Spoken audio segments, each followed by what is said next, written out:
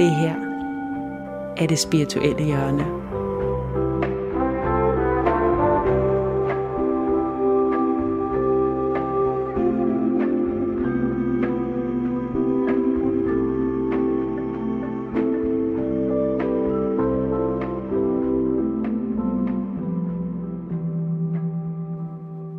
I det her afsnit har jeg besøg af Ida Lerche, som er uddannet historiker og arbejder som spirituel coach.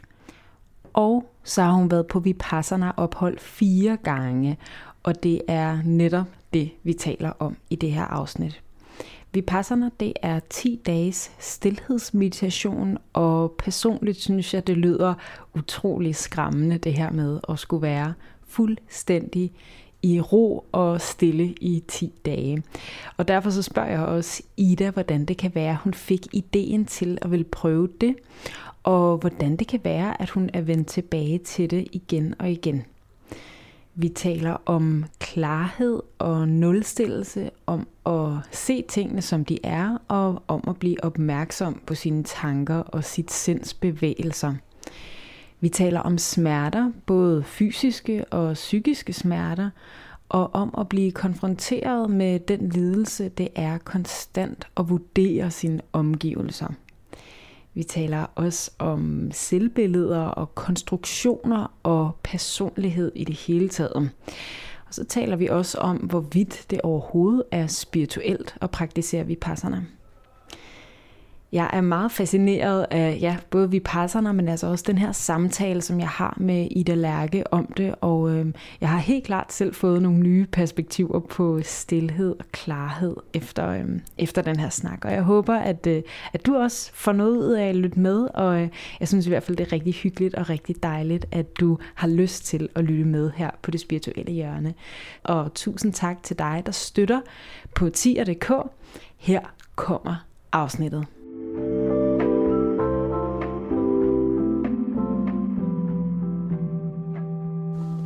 Hej Ida. Hej Anne-Sophie.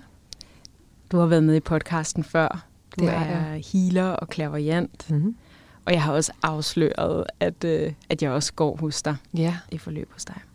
Og så fortalte du, at du skulle på Vipassana. Mm-hmm. Og så blev jeg meget, meget nysgerrig. Og så aftalte vi at lave et afsnit om Vipassana, når du kom hjem fra det. Ja. Og nu er du hjemme. Ja, det er jeg. Det var ikke første Vipassana, du var på der? Nej, det var det ikke. Det var 4 gange, at jeg var på et Vipassana-ophold. Og det er 10 dages stilhedsmeditation. Ja.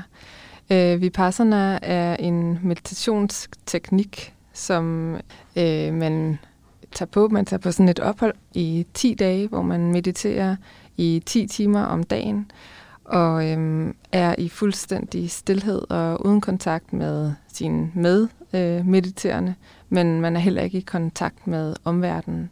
Så det er 10 dage med sig selv, og med det, der er inde i os selv. Vipassana betyder at se tingene, som de er. Du har prøvet det før. Du har prøvet det 4 gange før. Ja, det har jeg. Hvornår var første gang, du prøvede det? Første gang, jeg prøvede det, var tilbage i 2018, hvor at jeg var blevet rådgivet af en, som jeg havde talt med. Jeg havde på det tidspunkt stress og angst, og havde det svært i mit liv. Og blev på det tidspunkt rådet af en til at tage på det, der hed et Vipassana-kursus. Og jeg anede ikke, hvad det var. Men hun sagde sådan her til mig, at jeg enten kunne tage på det her 10-dages meditationskursus, eller også så kunne jeg tage ud og vandre alene i en måned. Det ville give den samme effekt. Men jeg kunne jo ikke gå ud og vandre en måned, fordi jeg havde min familie og mine små børn, og så ville afsavnet simpelthen blive for stort. Så derfor så mente hun, at jeg skulle tage sådan et Vipassana-kursus. Og jeg var sådan, ja, okay, hvad er nu det? Og gik hjem og googlede, og kunne godt se, jamen man skulle være, der var der var flere regler, det var de her 10 dage, man var i stilhed, der var, man havde ikke kontakt til omverdenen, og der var et helt fast schema for, hvordan dagen ser ud, hvor man bliver for eksempel vækket 4:00, og der var mange timers meditation, og jeg tænkte, okay, det kaster jeg mig ud i, simpelthen. Så det var på den måde, at jeg kom i kontakt med det. på det tidspunkt havde jeg ikke rigtig helt forstået, at det rent faktisk udspringer af buddhisme, og det faktisk er en teknik, der er 2.500 år gammel, og egentlig var Buddhas lære. Det var den teknik, han gav til dem, som kom til ham og gerne ville komme ud af lidelse. Så det havde jeg ikke helt fanget på det tidspunkt. Så mit første ophold var meget, jeg får lyst til at sige, okay, lige finde ud af, hvad det egentlig var, jeg havde kastet mig ud i. Hvor at de efterfølgende ophold, jeg har haft, det er jo så kommet tilbage 3 gange efter, har jo været meget mere, jeg får lyst til at sige, modent eller bevidst. Men jeg tror, der var en årsag til, at jeg skulle kastes ud i det på den måde. Måske jeg ikke havde sagt ja til at gøre det. Måske jeg blev skræmt, eller var blevet skræmt af det, hvis jeg havde vidst for meget. Så sådan kan jeg godt lide at tænke om det i hvert fald. Ja, det relaterer jeg til, fordi jeg tror, jeg nærmest ved for meget. Jeg har læst ret meget om det, og jeg har faktisk også haft et interview før for lang tid siden her i det spirituelle hjørne om Vipassana. Ja. Så det her, det er sådan 2.0 Vipassana. Ja. Og du spurgte mig også herinde, hvorfor er du så optaget af Vipassana? Hvorfor vil du så gerne tale om det? Og der er ligesom sådan en hvad kan man kalde det, sådan en push-pull-effekt inde i mig, at jeg tænker, at det var dog det værste. At skulle sidde 10 timer hver dag i 10 dage og meditere. Ja. Samtidig med, at jeg også er meget draget af det og tænker, wow. Og når du siger, at Vipassana betyder at se tingene, som de er, det vil man jo gerne. Det vil man nemlig gerne. Eller det er der jo, hvad kan man sige, mange, der har svært ved, mig selv inklusiv.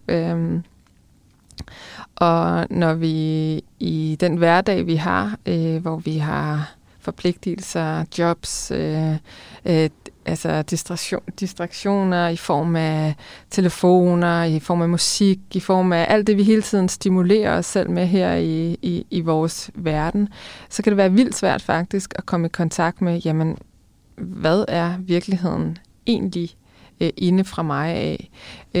Og derfor så bliver man nødt til at få en setting, hvor at alle de her ting, de bliver skåret fra. Du har ikke mulighed, når du er på et Vipassana-ophold, til at tage kontakt til dine medstuderende for eksempel, og sige, hej, hvordan går det med dig? Og grund til, at man ikke har mulighed for det, det er fordi, hvis vi to vi begynder at snakke, og der kan være mange årsager til det, men hvis vi to vi begynder at tale om, jamen, hvordan føles det over hos dig? Og du så kommer med en forklaring om, jamen, det føles sådan og sådan og sådan. Så begynder jeg straks at tænke, jamen, hvorfor har jeg det ikke sådan? Eller hvad er det over hos dig, som gør det nemmere for dig? Og hvorfor er det så svært for mig? Og allerede der, så begynder ny lidelse at opstå. Men jeg tænker, om vi ikke skulle prøve at tale lidt om, hvad det egentlig er, man gør, når man mediterer med Vipassana. Fordi så er det nogle af de andre ting, vil give lidt mere mening. Vipassana betyder som sagt at se tingene, som de er. Og det man ser egentlig, eller det man erfarer, fordi det er rigtig meget det her Vipassana er, det er, at du på det erfaringsmæssige plan begynder at forstå noget omkring det at være menneske, som vi kan høre og forstå rent intellektuelt, når jeg fortæller dig, at alt forgår. Alt fødes her i den her verden, og alt skal dø en dag i den her verden. Det kan vi måske forstå på et intellektuelt plan. Men når vi begynder at forstå det på det erfaringsmæssige plan, så begynder der at ske noget med os. Og Vipassana er en teknik til selvforandring, hvor man observerer kroppen og sindet indefra. Og det man begynder at forstå, når man laver en mere indadvendt observation af, hvad der egentlig foregår inde i kroppen, det er, at man begynder at forstå, at ting opstår, og ting forgår. Der kommer smerte, og det forsvinder. Der kommer en tanke i sindet, og det forsvinder. Du bliver måske ked af det, for der dukker noget op, som du tænker på, som gør dig ked af det, noget du måske har oplevet i fortiden, og så forsvinder det igen. Du begynder måske i meditationerne at komme i kontakt med noget, du rigtig godt kunne tænke dig, der skulle ske i fremtiden. Noget, du har lyst til, der skal ske i dit liv, og du kommer i kontakt med begær. Og så forgår det. Men alle de her tanker i sindet omkring fortid og fremtid og begær og vrede og kederlighed. Alt det er faktisk med til, at vi alle sammen går og har lidelse her i livet. Og det Buddha siger, og det teknikken også prøver at vise os, det er, at lidelse er universelt. Det er noget, vi alle har, og det er noget, vi alle går med.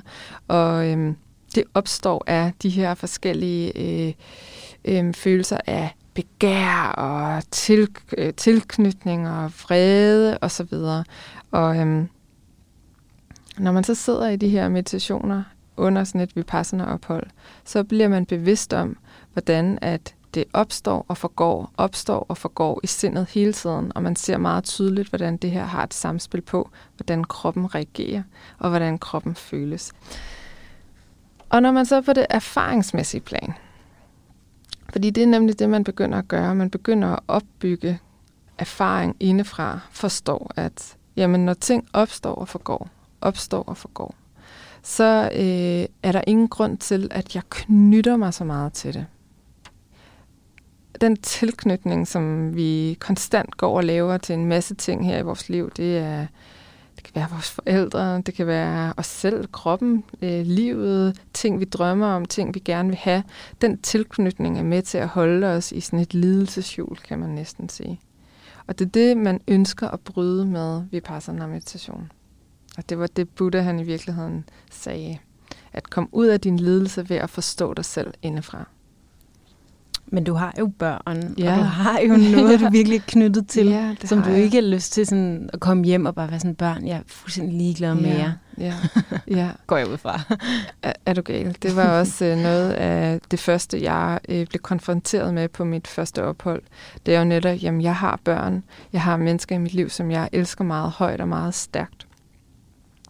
Hvordan kan man både arbejde med ikke at være knyttet eller tilknyttet, og samtidig, jeg får lyst til at sige, have den her stærke kærlighed. Og det er ikke to modstridende ting. Men at have den bagvedliggende erkendelse, at alt her i livet er kommet for at forgå, det skaber simpelthen en større sindsbalance.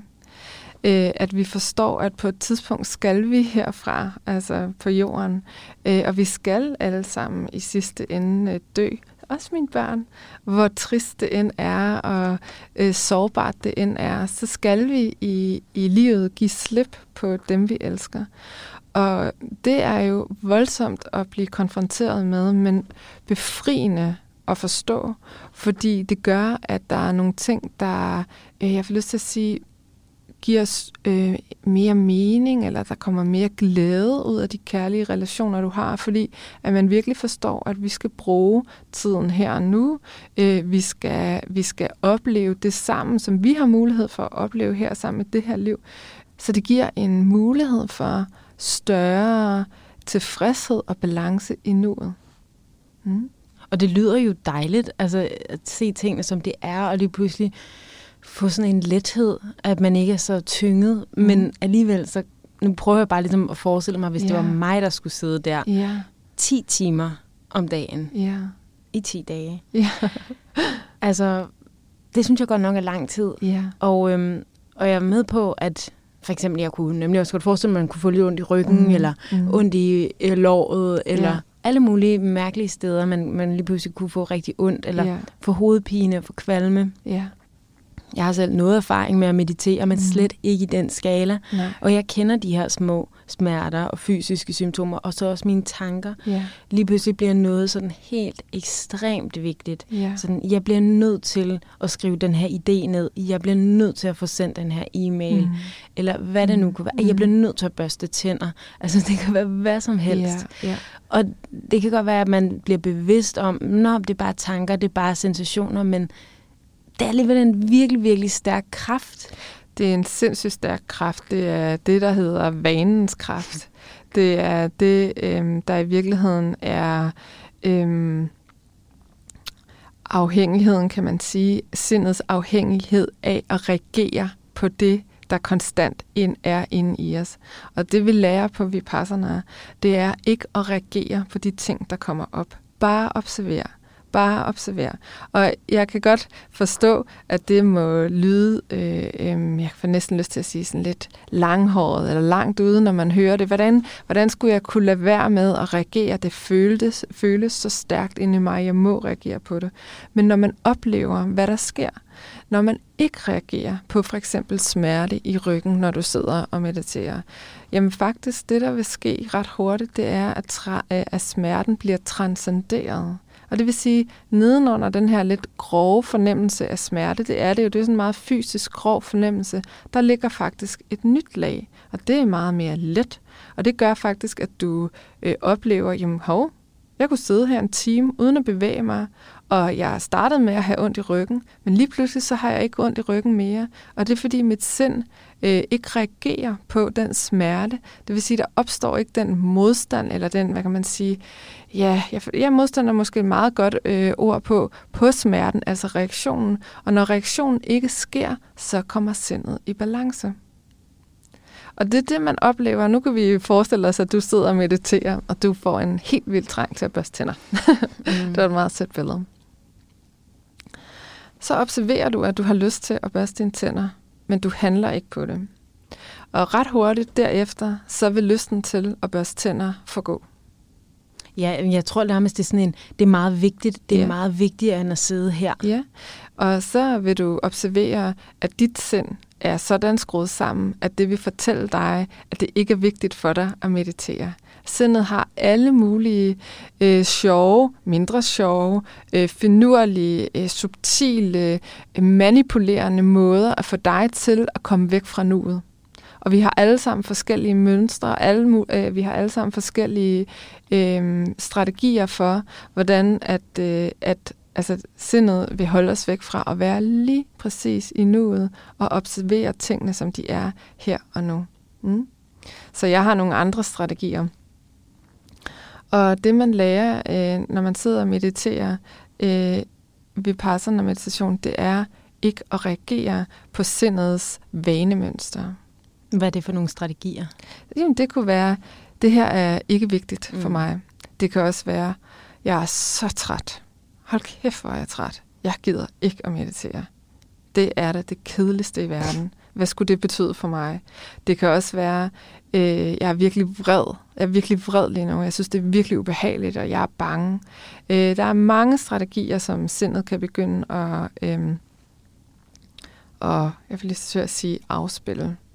Så får jeg også lige lyst til at sige, at selvom man er på et vipassana-ophold, og man mediterer 10 timer, så er der også masser af stunder, hvor at du ikke er i fuld koncentreret meditation. Hvor at du kan gå lidt ind og ud af meditationen. Der er også pauser, spisepauser. Det er meget mildere, end det sådan lyder, når man først hører 10 timer om dagen. Det vil jeg aldrig kunne. Altså, der er også masser af hvileperioder. Og jeg ved, at alle rent faktisk ville kunne gøre det, og det er, fordi jeg selv har prøvet det, så det er jo selvfølgelig også let at sige. Det her med at sidde, det er der mange, der er bekymret for. Kan jeg sidde så længe, og vil jeg få ondt i ryggen, eller vil jeg få ondt de her forskellige steder? Og der er det også meget vigtigt at sige, det at finde ind i en stilling, der passer for dig, det kan være, at du skal sidde på en stol. Det er fint. Du behøver ikke sidde i fuld lotusstilling for at meditere. Jeg sidder ikke i lotusstilling. Jeg har fundet en stilling, der passer til mig. Og det var også noget af det første på mit første ophold, jeg sådan skulle forstå. Jamen, der er ikke en bestemt måde at sidde på. Der er ikke en rigtig måde at gøre det her på. Det er ikke det, vi er interesseret i. Det, vi er interesseret i, det er at observere, hvordan krop og sind konstant spiller sammen. Og der bliver vi nødt til at sidde stille i en eller anden form for stilling. Men stilling i sig selv er ikke så vigtigt. Man er jo i sted med andre mennesker, men man har som sådan ikke noget at gøre med dem. Altså det er jo heller ikke, man går jo heller ikke og har øjenkontakt og nikker til hinanden eller smiler til hinanden. Man er i sin egen zone. Det er man. Men alligevel tænker jeg, at det må have en effekt, at man er der sammen med andre mennesker. Det har en effekt, at man er der sammen med andre mennesker. Det er en del af opholdet, at du er der med sammen med andre mennesker. Fordi både det, at du bliver konfronteret med utrolig mange ting i dig selv, når du er sammen med andre mennesker. Det er et fakt. Man bliver konfronteret med, at man synes, at andre er irriterende, for eksempel. Man sover sammen med et fremmed menneske, man ikke kender. Nogle er heldige at have et lagen imellem værelset, for ligesom at skille værelset 2 andre. Der er man bare på et værelse, hvor der er 3 senge med folk, du ikke kender, folk, du ikke må kommunikere med. Så du kan ikke undgå at blive påvirket af andre mennesker. Men det, der er, når du går med det selv, det er, at du begynder at kunne observere, jamen, hvad er det egentlig for nogle reaktionsmønstre, jeg har på andre mennesker. Jeg kunne i hvert fald konstatere, at den første gang, jeg var der, jeg kunne blive rigtig irriteret på rigtig mange mennesker. Og jeg havde utrolig meget fordømmelse. Altså kunne det være sådan, hvorfor har han det der tøj på? Hvorfor hoster han på den der måde? Absolut. Det var dog det mest irriterende host, jeg nogensinde har hørt. Hvor er det dog et irriterende menneske. Og det man så finder ud af, fordi du har det, du ikke reagerer på det, det er, jamen den her vrede, den her irritation, jeg har rettet mod et andet menneske, den eneste, der i virkeligheden oplever den frustration, oplever den vrede, det er mig selv. Det jeg tror i virkeligheden er rettet ud mod andre, det er noget, jeg udsætter mig selv for. Og det er jo også virkelig interessant at observere, at alle de her domme, vi hele tiden gør over andre mennesker, og den manglende tolerance, vi har over for andre mennesker, den i sidste ende og i sidste instans er vi dem, der oplever den smerte, eller den vrede, eller den frustration. Og på den måde går vi hele tiden og udøver, jeg får lyst til at sige, vold på os selv. Og det er jo også en ret vild erkendelse at gøre, at hvad jeg troede bare var universel irritation på et meget irriterende menneske, i virkeligheden er mit eget sind, der bliver ved med at gøre, at jeg ikke har det rart indeni, og jeg rent faktisk oplever lidelse. Så ja, man bliver virkelig konfronteret med sine egne domme, når man er sammen med andre mennesker, men der opstår jo også jeg får lyst til at sige, når man der sidder 45 kvinder i den ene side af salen, og så sidder der 45 mænd i den anden side af salen. Altså man sidder op mod 100 mennesker og mediterer her på det center, som jeg kommer på. Der findes centre i hele verden. Der opstår jo også en opløftet og en intens stemning, når så mange mennesker sidder og mediterer sammen, som man også kan få utrolig meget ud af. Altså, og når man så mediterer alene, når man kommer hjem efter sådan et ophold, så kan man ikke have den samme følelse af så mange mennesker. Altså det giver en helt bestemt følelse at meditere så mange mennesker, som er meget frugtbare og opbakkende faktisk. Så der er virkelig meget i, at man er der sammen med andre. Og når opholdet er færdigt efter de der 10 dage, man må begynde at tale på 10. dagen med sin medmeditatør. Det er en meget vigtig dag, fordi der begynder man ligesom at blive sluset tilbage i samfundet. Der er så meget glæde og smil, og vi har jo alle sammen gennemlevet det samme, og det har ved Gud været hårdt for os alle sammen på forskellige måder. Så kommer en stor samhørighed og glæde, og det er spændende at høre, hvordan andre har haft det, og ja, det er en stor del af det. Er det så det, man taler om? Sådan, hvordan var det for dig? Ja, det kan det være. Det er selvfølgelig meget forskelligt, hvordan man kommer ud af sådan et ophold. Der har også været gange, min første gang faktisk, der havde jeg ikke lyst til at tale med nogen.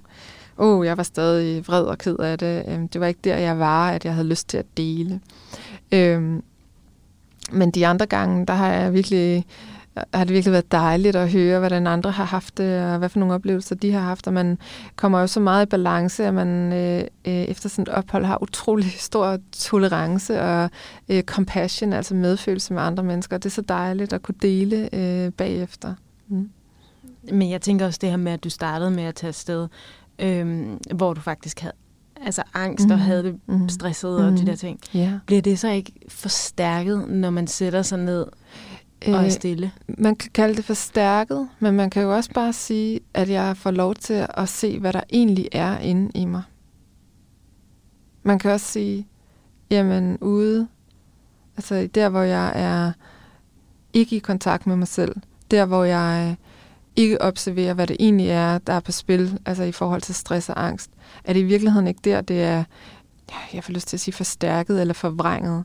Når vi så sidder med det, og rigtig får lov til at møde det, uden at der er ting omkring os, der kan hive os i en anden retning eller påvirke os, jamen så får vi jo lov til at se det i virkeligheden, hvad det drejer sig om. Og vi får lov til at få adgang til nogle dybere lag i det, og som ellers kan være skjult for os i vores hverdagsliv. Det er det, Vipassana gør. Det gør, at du får en adgang til din underbevidsthed, som jo kan være vildt svært at tilgå i i dit everyday life. Og så så kan det jo være, at det føles som om, at det bliver forstærket, men jeg vælger at se på det sådan, eller det er den oplevelse, jeg har haft, at jeg vil hellere have den ægte vare, sådan så jeg kan rive det op med rod, altså få lov til at komme til bund til rodårsagen til, at jeg rent faktisk går og har stress, angst, whatever. Og det er virkelig det, teknikken kan. Ja, i stedet for at gå og sådan symptombehandle. Ja, netop. Men hvad hvis der er nogen, der sidder og når man mediterer? Jeg ved ikke, om der er nogen, at man kan høre en, der græder. Det kan man sagtens, ja. Og det tænker jeg bare må påvirke en enormt. Det gør det også. Man bliver påvirket af andre. Og så lærer du det omkring dig selv, at udefra kommende følelser, udefra kommende påvirkninger, det påvirker også dig, og det får dit sind får lyst til at reagere. Når det enten hører nogen hoste, hvis du hører nogen hoste, så kan du blive vildt vred, vildt irriteret. Det var dog for meget. Hvis du hører nogen græde, så kan det blive meget følelsesmæssigt, altså få omsorg, har lyst til at hjælpe, men du kan også blive vildt vred også over det. Jeg har ikke lyst til at blive konfronteret lige nu med, at der er en anden, der græder. Igen her bemærker du også, hvordan du konstant reagerer, og hvordan dit sind hele tiden kommer ud af balance. Det er slet ikke det samme som, at vi ikke skal handle. Det er også meget vigtigt. Det er slet heller ikke det, Buddha han siger, eller det teknikken egentlig går ud på, at vi skal holde op med at reagere og hjælpe og have medfølelse. Det her er i sidste ende en teknik, der gør, at vi udvikler mere medfølelse for vores omverden og vores de mennesker, vi er i samfund med og i familie med. Fordi at vi i stedet for at emotionelt at være ude af balance og agere ud fra vores egne følelser, kan vi nu i højere grad komme over og være en støtte i balance for det menneske, som af forskellige årsager enten er ked af det eller stresset osv. Og tage ret handling, som det hedder. Nu vil jeg hjælpe dig, eller jeg har den her medfølelse med dig, og jeg vil gerne tilbyde dig den, men i balance, hvis det giver mening. Jeg synes, det giver rigtig god mening. Jeg skal også lige sige, at jeg har også selv siddet og grædt til Vipassana. Jeg har været igennem det hele, kan jeg love dig. Og hostet. Ja, hostet har jeg også. Jeg har mange sjove anekdoter. På mit andet Vipassana-ophold var der... det første, jeg havde været på, det ligger meget smukt, det her sted i Sverige. Og der er meget stille, og du har kun naturen og fuglesang, og det er bare simpelthen så dejligt. Men det andet ophold, jeg havde, der skulle der bygges en ny meditationssal, så der var, ikke vejarbejde, altså der var produktion, håndværker, ja. Og det larmede af helvede til. Og jeg blev så rasende og frustreret over, at der var så meget larm ude fra, når man sad inde i salen, kunne du høre traktorer, der kørte, eller ja, det har nok ikke været en traktor, men boremaskiner og alt, du kunne høre det, og det var frygteligt, og det larmede så meget, og jeg blev så vred. Jeg fik tanker om, hvad de egentlig bildte sig ind, dem der afholdt det her Vipassana. Hvorfor havde de ikke sørget for, at de ikke var der, mens vi mediterede? Hvad bildte man sig ind og åbne op for, at der skulle komme mediterende, når det var, at der nu var så meget larm. Og den her vrede, den fyldte mig simpelthen op, når jeg mediterede. Den boblede, og jeg havde røg og damp ud af ørerne simpelthen. Og så gik jeg til læreren, for det må man jo godt. Hvad end man har af spørgsmål, har du en lærer til rådighed, du kan gå til, og hvis der er nogle praktiske spørgsmål i forhold til, hvordan du bor, så kan du også gå til folk, der kan hjælpe dig. Så på den måde er man slet ikke alene.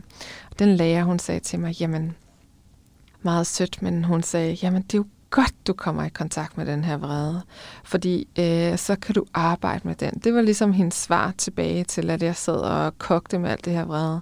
Og det tog jeg så med mig og tænkte, jamen det havde hun jo egentlig ret i, fordi noget af det, jeg havde arbejdet med før, det havde ikke været så meget med vreden. Det havde været med mere kedsomhed, eller depression, eller angst. Og lige pludselig så blev jeg konfronteret med den vrede, som jeg jo, som alle andre, også har rigtig meget af i mit liv. Og på den måde var det et lag, jeg fik fat i, som jeg kunne arbejde med meget tydeligt. Og det gik sådan, at de sidste par dage på opholdet, det vil sige de sidste 3-4 dage, jamen så bemærkede jeg faktisk ikke længere al den larm, der kom udefra, fordi jeg reagerede ikke længere på det. Så det var en stor erkendelse for mig, hvad det kan gøre, når man ikke reagerer. Så det var en kæmpe stor læring. Jeg kan godt relatere til det der med sådan, jamen det er fint, nej, det er ikke fint. At det ligesom, der er en grænse for, okay, det må godt være en fugl, der piper, det okay, men den der lyd, den er bare for meget. Ja. Jeg bor på Nørrebro, og jeg vil sige, der er lyt der, hvor jeg bor. Og så kan det være en eller anden, du ved, en bilalarm. Ja. Den mest irriterende lyd. Ja. Og så går den, så går den væk, og så er man sådan, endelig. Og så 5 minutter efter sådan, bare sådan her, jeg bliver sindssyg. Ja. Og jeg kan også bare mærke det inde i min krop. Og sådan, jeg får lyst til at reagere, jeg får lyst til at skælde nogen ud og sige, det går bare ikke. Netop. Og det er jo bare sådan, jamen jeg kan ikke styre den bilalarm. Det eneste, jeg kan styre, er mit sind. Netop. Hvordan jeg forholder mig til, at der er en bilalarm. Netop. Det er nemlig helt rigtigt. Man ser næsten for dig, hvordan du går ned ad trappen og prøver at finde den ansvarlige for den bilalarm, og fortæller den ansvarlige et par borgerlige ord, eller hvad sådan noget hedder. Ja. Og det er jo umuligt i den her verden, vi lever i, at kontrollere noget som helst andet, end det, der er inde for dig selv og din krop, den kropslige ramme. Og det er i virkeligheden det, Vipassana er. Og også de smukke ting. Det er også det, hvis man så bliver ramt af en solstråle, og sådan, nej, det er lige perfekt. Det kan jeg godt lide. Ja, men den kommer til at gå væk igen. Netop. Lige præcis. Det er meget vigtigt, fordi på den modsatte side af vrede eller irritation, der er det mere subtile, som vi er, altså når jeg siger det er mere subtile at få fat i, det er fordi begær føles så sindssygt dejligt.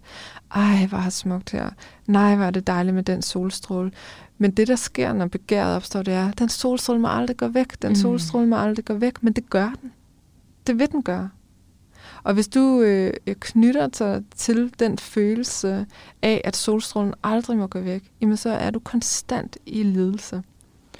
Fordi der er noget, der ikke sker, som du ønsker det. Og i den verden, vi lever i det liv, vi lever, der sker non-stop ting, som du ikke ønsker, der skal ske. Og hvis vi konstant skal reagere enten med vrede eller begær på de ting, så er vi bound to be unhappy simpelthen. Så det er det, man lærer indefra, når man er på sådan et ophold. Og hvordan er det så at komme hjem? Ja, det er også, det kan godt være svært. Det var det i hvert fald for mig, særligt de første par gange. Nu har jeg lært mig selv nogle teknikker, fordi man kommer jo hjem mere balanceret, men verden har jo fortsat udenomkring, eller fortsat derude. Og man kommer hjem til en masse nye krav, eller behov, eller dit liv, hvor du har forpligtelser. Og måske også andre, som netop er totalt ophængt af de her ydre lidelsesting. Og så kan man jo ikke bare sige til dem, det går over. Nej, det kan man ikke. Så det er jo noget med at være med sig selv i det, og forstå, at selvom jeg har været afsted de her 10 dage, så det er jo ikke fordi, at jeg holder op med at skulle arbejde med de her ting. Det skal jeg fortsætte at arbejde med. Det skal vi alle sammen. Jeg kommer ikke hjem og er fikset. Jeg kommer hjem og har fået en erfaring, som jeg kan lægge oven på mine andre erfaringer. Og det gør, at jeg måske har lidt, jeg vil lyst til at sige, et værktøj mere i værktøjskassen, som jeg kan hive op i situationer, hvor jeg oplever vrede eller frustration. Det der er håbet, det er, når man kommer hjem fra sådan et Vipassana-ophold, det er, at hvor man måske vil blive rigtig sur på sin kæreste, eller hvem det nu er, at man måske bare beder 10 minutter af vreden. Eller bare 1 minut af vreden, hvor du går og er frustreret eller er vred. Hvis du bare kan tage lidt af reaktionen, jamen, så er du allerede nået et længere stykke, og det er håbet. Ikke at du kommer hjem og er fuldstændig et nyt og anderledes menneske. Men det er klart, at når man møder nu i mit tilfælde, børn og mand, når man kommer hjem, så skal man jo være klar til at modtage og kunne være i deres behov og deres længsler, og de har jo også savnet mig og så videre. Og det er jeg blevet langt bedre til med tiden. Bare det at komme tilbage til byen, nu bor jeg jo her i København, det kan være overvældende.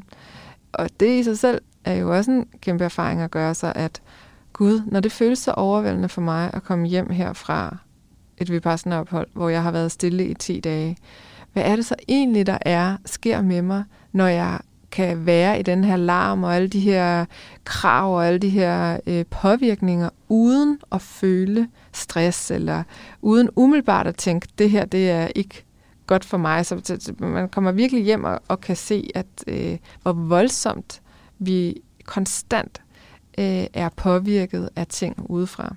På alle vores sanser. Ja, så giver det jo mening, at vipassana betyder at se tingene, som det er. At man også kommer hjem, og lige pludselig kan man se, wow, okay, det er det her, mit liv er. Det er det her, min hverdag består af. Lige præcis. Har du så lavet nogle justeringer? Er der så nogle ting, efter du har været på vipassana, sagde, okay, jeg skal ikke længere, høre radio om morgenen, eller er der noget, du har taget med hjem? Det som jeg synes, der er det absolut mest spændende med vipassana, det er, at du... fordi du kommer i kontakt med ting på et dybere plan, på mere det underbevidste plan, så har du mulighed for at gå ind og ændre på nogle vaner, uden at du bestemmer dig for det. Og så har du måske slet ikke lyst til at ryge, når du kommer hjem. Nu ryger jeg ikke, men det kunne være et eksempel. Jeg havde for eksempel den første gang, jeg kom hjem, slet ikke lyst til at være på internettet i lang tid. Og det kom bare helt naturligt, at jeg ikke længere reagerede på lysten af at, nu siger jeg, scrolle på internettet. Der kunne jeg ligesom stoppe mig selv, inden jeg gik i gang med at være på internettet, fordi jeg vidste, nej, det behøver jeg faktisk ikke. Jeg havde et valg lige pludselig, hvor at før vipassana, der følte jeg ikke, at jeg havde et valg. Det var automatreaktioner, når jeg havde lyst til at gå på internettet. Det er bare et eksempel, fordi jeg godt kan være for meget på internettet. Og på den måde er der nogle ting, som nogle vaner eller nogle afhængigheder, som vipassana kan være med til at sætte ligesom en kile ind på. Og det synes jeg er vildt spændende, når vi taler om adfærdsændring. Fordi der er rigtig mange ting, som vi drømmer om at ændre på i vores liv, men som vi kan have vildt svært ved. Og det er fordi, at vanen og automatreaktionerne i den måde, vores sind reagerer på, det sker så hurtigt, at vi simpelthen slet ikke kan nå at bevidstliggøre os af vores behov for, jeg får lyst til at sige tilfredsstillelse, eller lyst til at stimulere os. Det sker simpelthen så hurtigt. Og det gør, at du kan gentage en adfærd, der faktisk slet ikke er særlig sund for dig. Det kan være mange ting. Men du har simpelthen svært ved at bryde vanen, selvom du på det bevidste plan siger, i morgen holder jeg op med at ryge, eller i morgen så vil jeg ikke længere være på internettet i x antal timer, eller det ene og det andet, fill in the blanks.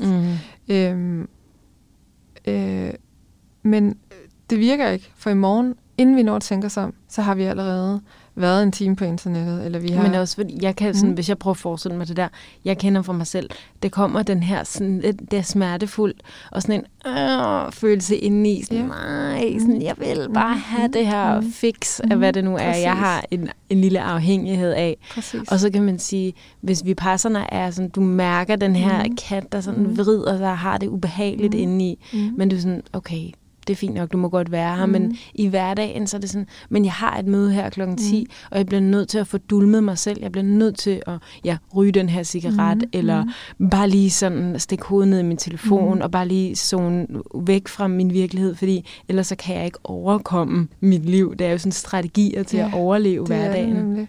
Eller til at dulme den smerte, der ligger nedenunder. Så man bliver ligesom nulstillet det på vipassana. Altså, det er faktisk lige præcis det, jeg plejer at sige, at jeg skal op og nulstilles. Og det er noget, vi aldrig rigtigt i vores hverdag og vores liv kommer i kontakt med. Ikke siden vi har været børn, har vi haft den her følelse af, hvad kan man sige, at være nulstillet eller upåvirket. Så det er meget rigtigt, det du siger. Jeg tænker også på det her med healing. Vi har snakket om før også det her med, at man ikke bare bliver healet, og så det er også det vipassana. Det kan godt være, det bliver nulstillet, men det er ikke sådan for evigt, og nu har du fundet de vise sten. Nej. Så nu er du aldrig reaktiv mere. Nej, slet ikke. Absolut slet ikke. Det er vores menneskelige natur, at vi reagerer. Det er en del af sindet. Jeg er slet ikke ekspert på den her område. Det vil der være nogen, der vidste eller kunne formidle langt bedre end jeg, men der er en del af vores sind, som konstant er reagerende. Det reagerer konstant på de sanseindtryk, som det får. Det kan være hørelse, smag, følelser, tanke osv., duft. Det reagerer konstant, og det vurderer konstant. Og det er vores natur. Og det holder ikke op. Den natur holder ikke op, fordi at man tager på et vipassana-ophold. Men du bliver bevidst om, at det er vores natur. Og når du får den bevidsthed, så kan du agere anderledes, som vi talte om tidligere, det her med at få brudt med de her automatreaktioner. Og nej, lige præcis det her med healing. Healing er, som vi jo også snakkede om sidst, men det her løg, altså du kan blive ved med at pille lag af, og det er alles lod, for jeg har lyst til at sige, at vi konstant har ting, vi kan se ind på og arbejde med, hvis vi har lyst.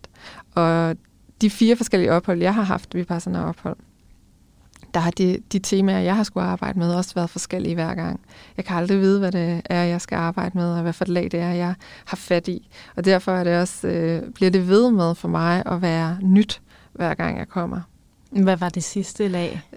Jamen, den her gang, jeg var her i foråret, det har jeg aldrig prøvet før. Jeg har prøvet at være der på andre tidspunkter af året. Og det var meget smukt for mig at kunne følge med, at knopperne sprang ud på træerne. Altså, det her lag for mig handlede meget om den forbundethed, vi har med naturen. Og at jeg ligesom ude i den natur, der omgav mig på Vipassana-opholdet, kunne spejle den proces med, at ting opstår, og ting forgår, og ting opstår og forgår. Altså, det er jo naturloven, vi er inde og arbejde med. Og det var utrolig rart at blive mødt af naturen på den måde. Det var sådan en rigtig god, jeg får lyst til at både sige sparringspartner, men også opbakning, jeg fik derfra. Og det hentede jeg meget inspiration i.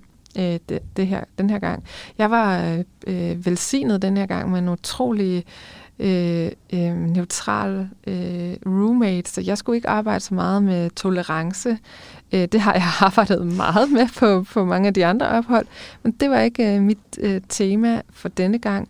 Der var meget få gange, hvor jeg oplevede irritation på mine medstuderende. Jeg arbejdede mere med at forstå tilknytning, det at være knyttet til både dem, der har, altså mine forældre, men også til mig selv og til kroppen. Og jeg har, det, at vi skal blive ældre, og hvad det egentlig vil sige at være knyttet til egoet og sig selv, det var noget, jeg arbejdede rigtig meget med. Og som udfordrede mig den her gang. Så interessant. Ja. Og så på en eller anden måde, så synes jeg faktisk, det er meget befriende, at vi aldrig bliver færdige. Men nogle gange, når jeg selv synes, jeg sidder lidt i sådan en suppedag, altså, er det nu det her igen? Fordi jeg oplever også, at der er mange ting, der kommer igen. Men jeg ved godt det her, altså... Ja. For eksempel med at slutte fred med sig selv og sin identitet, eller ligesom adskille sig lidt fra sin identitet, og hvad det nu kunne være. Det er sådan, jeg ved det godt, hvorfor kommer det tilbage? Ja. Men på en måde, hvis man har en god dag, så er det også sådan lidt rart, at okay, det ville være rigtig underligt, hvis man lige pludselig en dag bare var sådan en, der bare gik rundt og smilede, og der var bare ingenting, der kunne røre en. Det er jo virkelig få mennesker, der kommer til det stadie, der hedder opløsning, eller at være opløst, som Buddha var. Ja. Det vil kræve meget arbejde og mange liv, får jeg næsten lyst til at sige, og nå det stadie, det er et meget højt stadie. Og det er heller ikke meningen med Vipassana, at man skal inde som en Buddha, fordi det kan man slet ikke, og det bliver også kaldt, at man er i Vipassana børnehave. Det synes jeg også er meget sødt. Det siger noget om, at hvad for et stadie man arbejder med.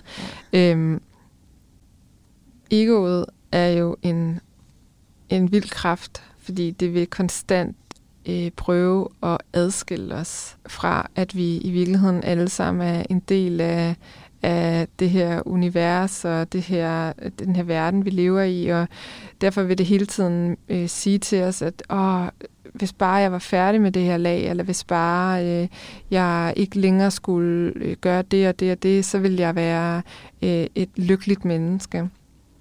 Det prøver hele tiden at adskille os fra det faktum, at hvis at vi alle er forbundet, og vi alle hører sammen, og det er egoets opgave, og derfor føles det netop som om, at vi konstant har noget at arbejde med, og det er også sandt. Det er fordi egoet hele tiden vil, altså det er en illusion simpelthen, og det er det, du mærker, når du kan få den der følelse af opgivenhed, og som jeg også mærker. Og sådan en det er altså ikke mig. Det er ikke en del af mit selvbillede at have det sådan her, eller at opleve det her. Ja. Det hører ikke med til den idé, jeg har om, hvem jeg skal være. Ja. Jeg. Det er jo nok noget af det, vi er allermest tilknyttet til. Det er os selv. Jeg, mig, mit, Ida, Anne-Sophia. Og det er jo virkelig en svær ting at forstå, at det her er også bare en konstruktion. Det er også bare noget, vi knytter os til.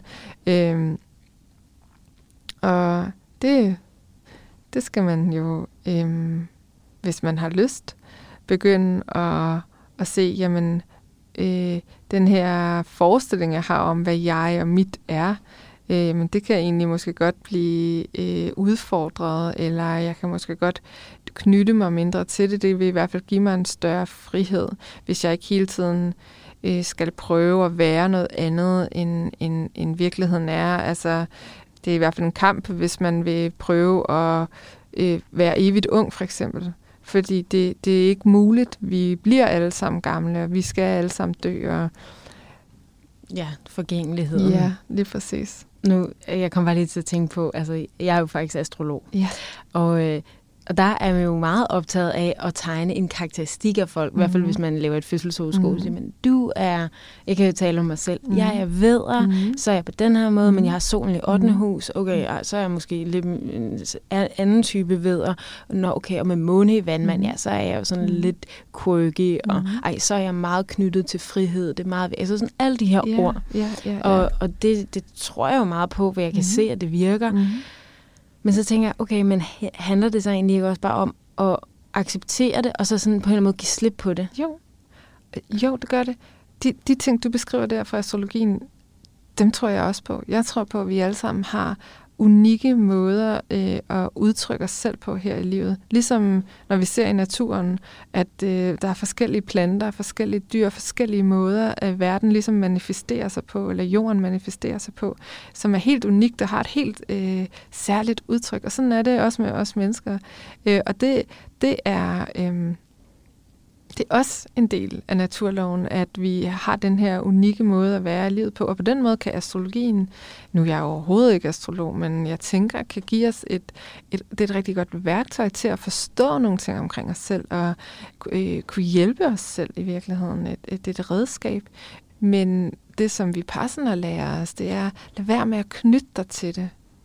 Lad være med at blive ked af det, hvis tingene ikke sker på den måde, du ønsker det, eller ikke sker på den måde. Ja, det er jo det samme.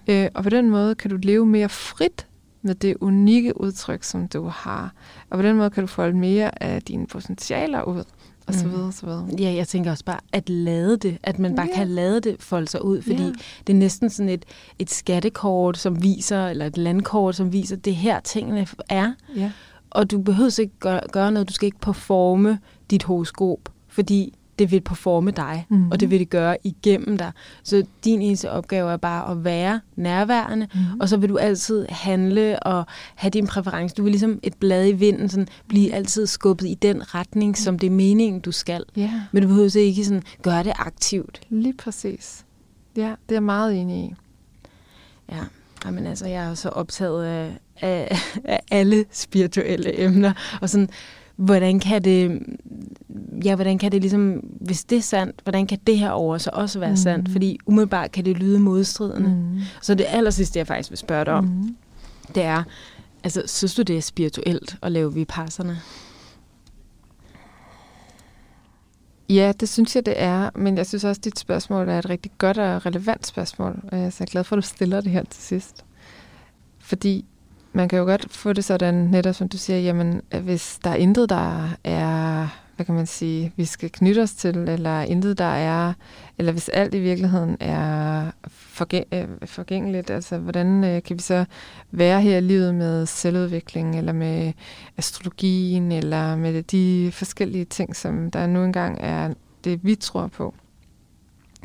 Men det er også meget vigtigt, fordi vipassana, sådan som den her tradition, der folder ud, kalder sig også, den er hverken altså religiøs. Alle med forskellige religioner kan komme. Det er ikke en sekt, altså det er ikke en ny Gud, man tilbeder. Så der er simpelthen plads til, at man kommer med, hvad inden for en retning, du følger her i livet. Og på den måde synes jeg, det er et værktøj til selvudvikling. Og for mig er det spirituelle, det at udvikle sig, og det at komme i kontakt med noget, der er større end os. Og det synes jeg i den grad, man gør, når man udøver vipassana, fordi du kommer i kontakt med the law of nature, altså simpelthen naturloven, og du kommer i kontakt med det her system, som vi alle er en del af, og det vil jeg kalde meget spirituelt. Det vil jeg også kalde meget spirituelt. Men det er sjovt med den her definitionssag af, hvad der er spirituelt. Mm-hmm. Jeg er ikke så optaget af, om noget er mere spirituelt end andet. Det har jeg faktisk aldrig været. Det jeg er allermest optaget af, og det er det, der driver mig ind i de her ting, det er at blive en mere befriet udgave af mig selv. Og jeg vil gerne hjælpe andre også med at blive en mere befriet udgave af dem selv. Og om du så kan bruge astrologi til det, eller noget andet til det, jamen så vil jeg sige, gå med det, og lad det hjælpe dig for en tid. Og så kan det være, at du på et senere tidspunkt tænker, jamen jeg skal bygge nogle andre lag på, og så er der noget nyt, der hjælper dig på din spirituelle rejse. Jeg er altid interesseret i det, som ligger skjult for os, fordi jeg tror på, at når vi kommer i kontakt med det, så bliver vi mere hele mennesker. Og det vil altid være det fundament, som jeg står på ind i min spiritualitet. Ja, og ligesom bruge det her skjulte potentiale, man har. Lige præcis. Og i stedet for at have det som sådan en dødvægt, som går efter en, så bare bruge det som sådan en kæmpe stor ressource. Netop. Jeg befrier os selv fra de tankemønstre, de vaner og de afhængigheder, som gør, at vi bliver ved med at være en, man kan kalde det en lavere eller en mindre udgave af os selv. Det er det, der er min motivation for at gøre de her forskellige ting. Det er, jamen, jeg ved, at jeg er meget mere end de her tankemønstre, vanemønstre, og de, når jeg sidder og har brugt 8 timer på internettet. Jeg ved, at jeg er mere end det, og det ved jeg også, andre er. Så det er min store motivation, ja. Her til aller sidst. Ja. aller sidste spørgsmål. Så er det bare, jeg må høre, om du har et eller andet godt råd, nu hvor du har prøvet Vipassana 4 gange. Ja. Er der et samlet råd, som man kan putte ned i en lille pakke og give til en, der lytter med nu? Ja, det er jo meget sjovt, fordi jeg var her, da jeg var afsted her 4 gange, så kørte jeg derop med 2 gutter, jeg ikke kendte, hvor den ene skulle afsted første gang. Og så sad jeg lidt på bagsædet og tænkte over, jamen, hvis jeg skulle give ham et råd, som den nye studerende han nu var, hvad skulle det så være? Og så sagde jeg netop til ham det her med stillingen, altså den måde, man sidder på. Når man kommer her på det her Vipassana-kursus, så skal man ind og sidde i salen der. Det kan godt føles overvældende, og hvordan skal jeg sidde? Og man har måske fået at vide det her med, at man skal sidde i en stilling uden at bevæge sig, og det fylder meget. Og mit råd vil være, tag det ikke så tungt. Sid lidt på den ene måde, på det ene tidspunkt, og sidde lidt på den anden måde på det andet tidspunkt. Og lige pludselig, når du har siddet 2-3 dage, jamen, så har du fundet din stilling. Og så vil du kunne vende tilbage til mig og sige, nå, nu ved jeg, hvad du mener. Jeg kan sagtens finde en stilling, jeg kan sidde i, fordi det kan alle. Så det vil nok være et af mine råd herfra. Jeg vil lige give et andet råd også nu, hvor vi er i gang med det. Det er, at mange af de ting, som jeg tror, der kan skræmme folk, det er netop, okay, jeg må ikke snakke. Kan jeg det? Jeg spiser kun 2 måltider. Kan jeg det? Jeg bliver vækket 4:00, og det plejer jeg ikke at kunne. Alle de her sådan lidt mere ydre omstændigheder kan være det, som folk... Det er i hvert fald det, folk ofte siger til mig, når de hører, at jeg tager på de her ophold. Gud, hvordan kan du det? Jeg tror ikke, jeg vil kunne være stille i 10 dage, eller jeg vil ikke kunne spise 2 måltider, eller det ene og det andet. Der finder man ret hurtigt ud af, at de her ydre omstændigheder, de er sådan set bare til for, at man kan meditere de her timer. Sindet kan blive stille nok til overhovedet at foretage det her indgreb, som det egentlig er. Og det er faktisk slet ikke det, der er det udfordrende. Det kan vi alle sammen i en eller anden forstand, fordi det er meget rammesat for os. Vi skal egentlig ikke tænke så meget over det, vi skal bare glide med ind i rammen. Det, der jo er lidt mere udfordrende, det er selvfølgelig de ting, du møder i meditationerne. Så det vil jeg også sige, vær ikke så bange for de her sådan, ydre omstændigheder. Dem kan vi alle sammen klare. Ja, det er ligesom at være på lejrskole, da man var barn eller et eller andet, udover om man så ikke må tale. Ja, og det er overhovedet ikke socialt. Nej, lige præcis. Med andre end sig selv. Ja. Ida, tusind tak, fordi du var med. Tak.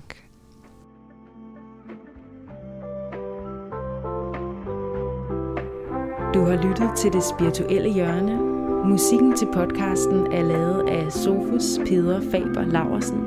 Mit navn, det er Anna Sofia Petri, og hvis du kan lide podcasten, kan du give den et like, et følg eller en håndfuld stjerner her i din podcast-app.